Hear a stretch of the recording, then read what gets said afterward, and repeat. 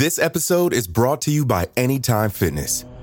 Forget dark alleys and cemeteries. For some, the gym is the scariest place of all, but it doesn't have to be. With a personalized plan and expert coaching, Anytime Fitness can help make the gym less frightening. Get more for your gym membership than machines. Get personalized support anytime, anywhere. Visit AnytimeFitness.com to try it for free today. Terms, conditions, and restrictions apply. See website for details.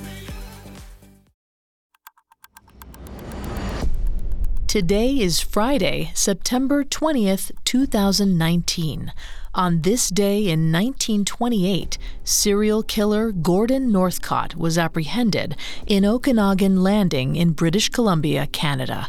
He had been on the run for 5 days, ever since his nephew and unwilling accomplice led police to his ranch in Wineville, California. There, they found bloodied knives he'd used as murder weapons. This episode is brought to you by Anytime Fitness. Forget dark alleys and cemeteries. For some, the gym is the scariest place of all, but it doesn't have to be. With a personalized plan and expert coaching, Anytime Fitness can help make the gym less frightening. Get more for your gym membership than machines. Get personalized support anytime, anywhere. Visit AnytimeFitness.com to try it for free today. Terms, conditions, and restrictions apply. See website for details.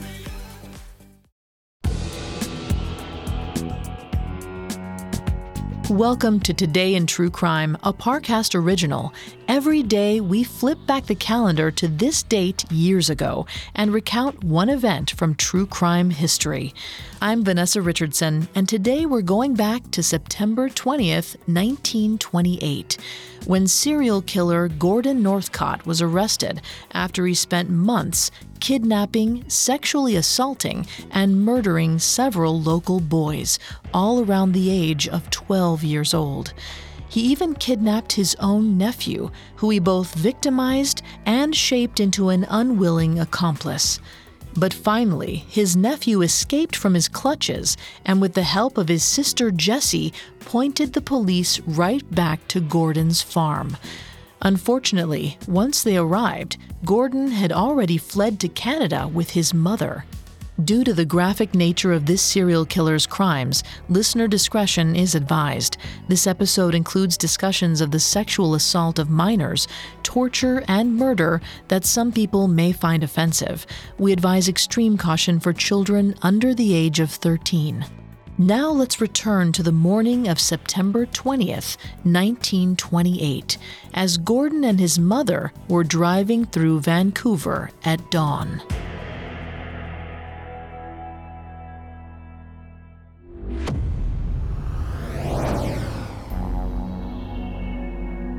Mother was really getting on Gordon's nerves. In theory, she was helping him. She'd fled with him from California to Canada once it had become clear that they couldn't stay there. But the past few days of travel had been wearing Gordon thin. They ate together, they slept in the same hotel room, and every endless hour that they traveled by train or by car, Gordon had to choose between listening to Mother's endless chatter or snapping at her to trigger a long, tense silence. Today, Gordon settled for silence. He relished every last shred of quiet he could get.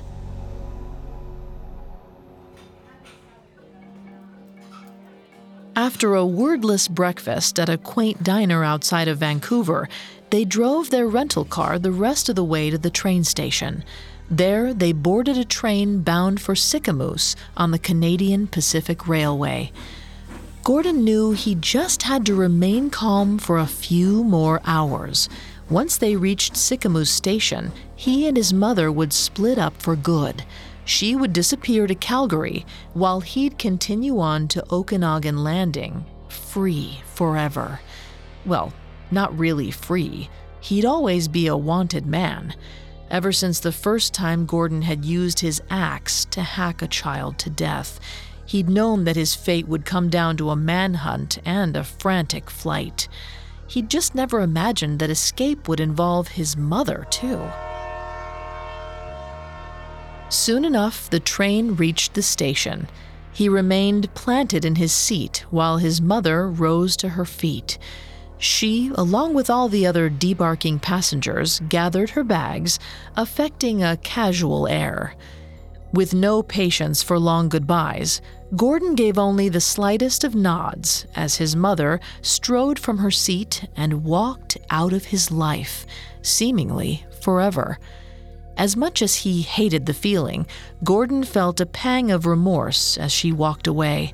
He forced himself not to stare out the window while Mother stepped onto the platform and disappeared into a sea of people.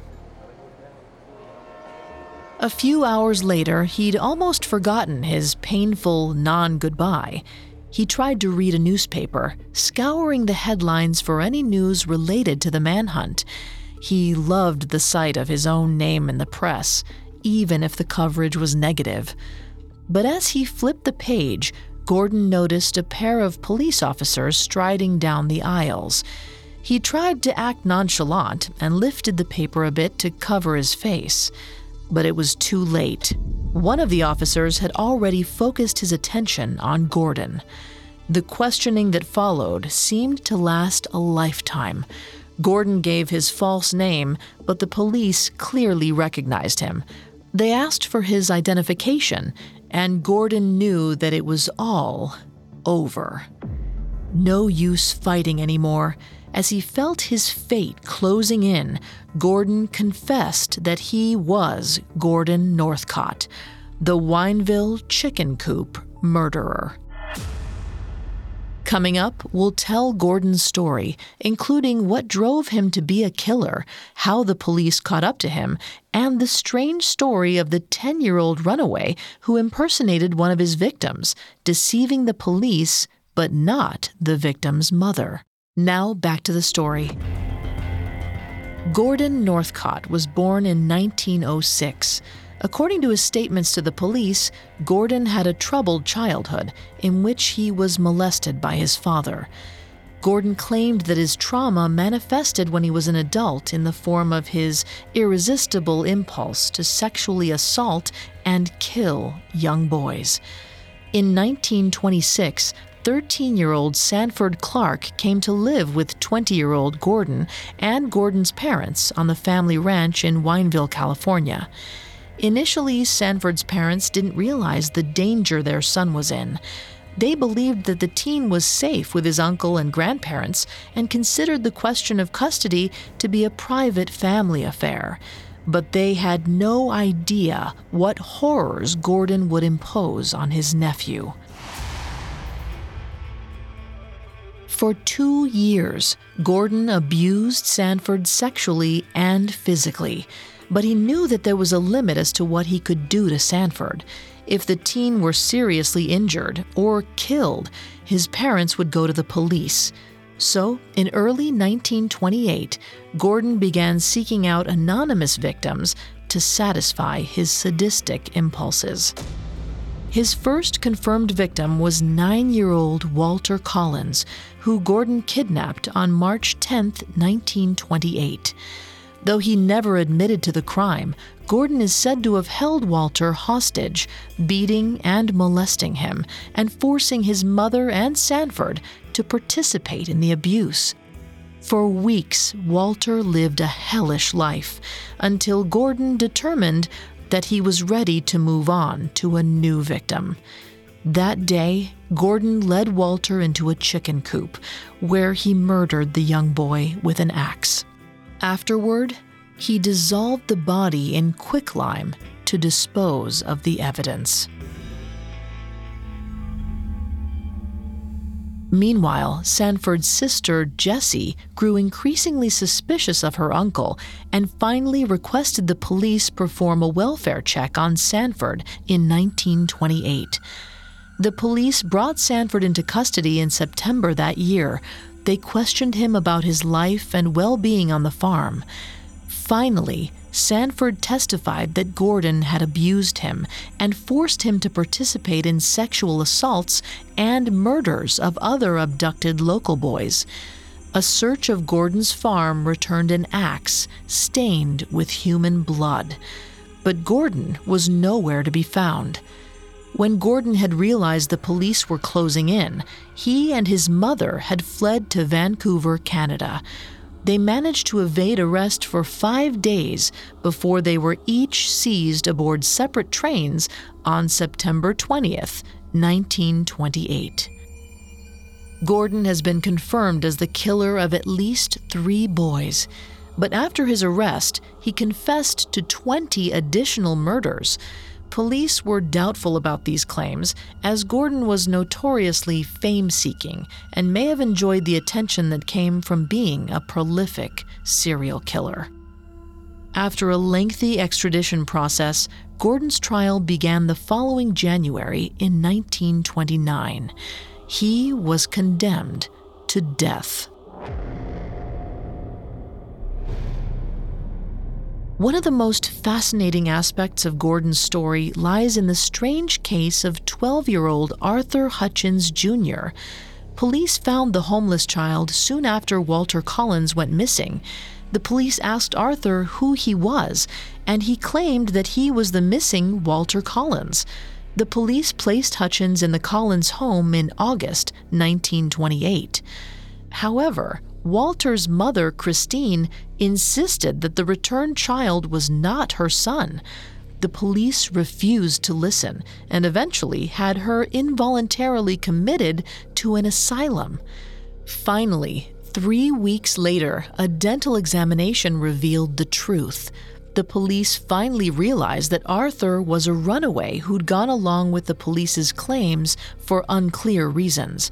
With this revelation, Christine was finally released from the psychiatric facility. The case was especially cruel to Christine Collins. She lost her son. Then she was ostracized for insisting that Arthur Hutchins Jr. wasn't her son. She spent the remainder of her life convinced Walter was alive. Murder leaves emotional scars on the friends and families of the victims, whose loved ones are ripped from their lives forever. But as sharp as the pain of death might feel, the lack of resolution can leave a different wound. Police struggled to ever conclusively say how many victims Gordon claimed. Whatever closure his arrest and execution gave his victims, it couldn't ever heal the ache of those whose sons and brothers simply went missing, never to be seen again. Many missing children cases from Gordon's active time period simply remain unsolved. Gordon Northcott's ultimate legacy is a trail of pain, grief, and uncertainty.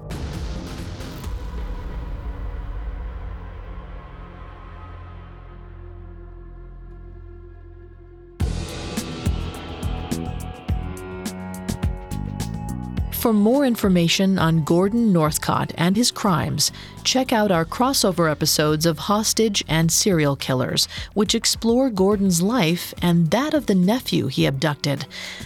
Thanks for listening to Today in True Crime. I'm Vanessa Richardson. Today in True Crime is a Parcast original. You can find more episodes of Today in True Crime and all other Parcast originals for free on Spotify. Not only does Spotify already have all of your favorite music, but now Spotify is making it easy for you to enjoy all of your favorite Parcast originals, like Today in True Crime, for free from your phone, desktop, or smart speaker. To stream Today in True Crime on Spotify, just open the app and type Today in True Crime in the search bar. At Parcast, we're grateful for you, our listeners. You allow us to do what we love. Let us know how we're doing. Reach out on Facebook and Instagram at Parcast and Twitter at Parcast Network. We'll be back with a brand new episode tomorrow in True Crime. Today in True Crime was created by Max Cutler, is a production of Cutler Media, and is part of the Parcast Network. It is produced by Max and Ron Cutler, sound designed by Russell Nash, with production assistance by Ron Shapiro, Paul Mahler, Maggie Admire, and Freddie Beckley. This episode of Today in True Crime was written by Angela Jorgensen. I'm Vanessa Richardson.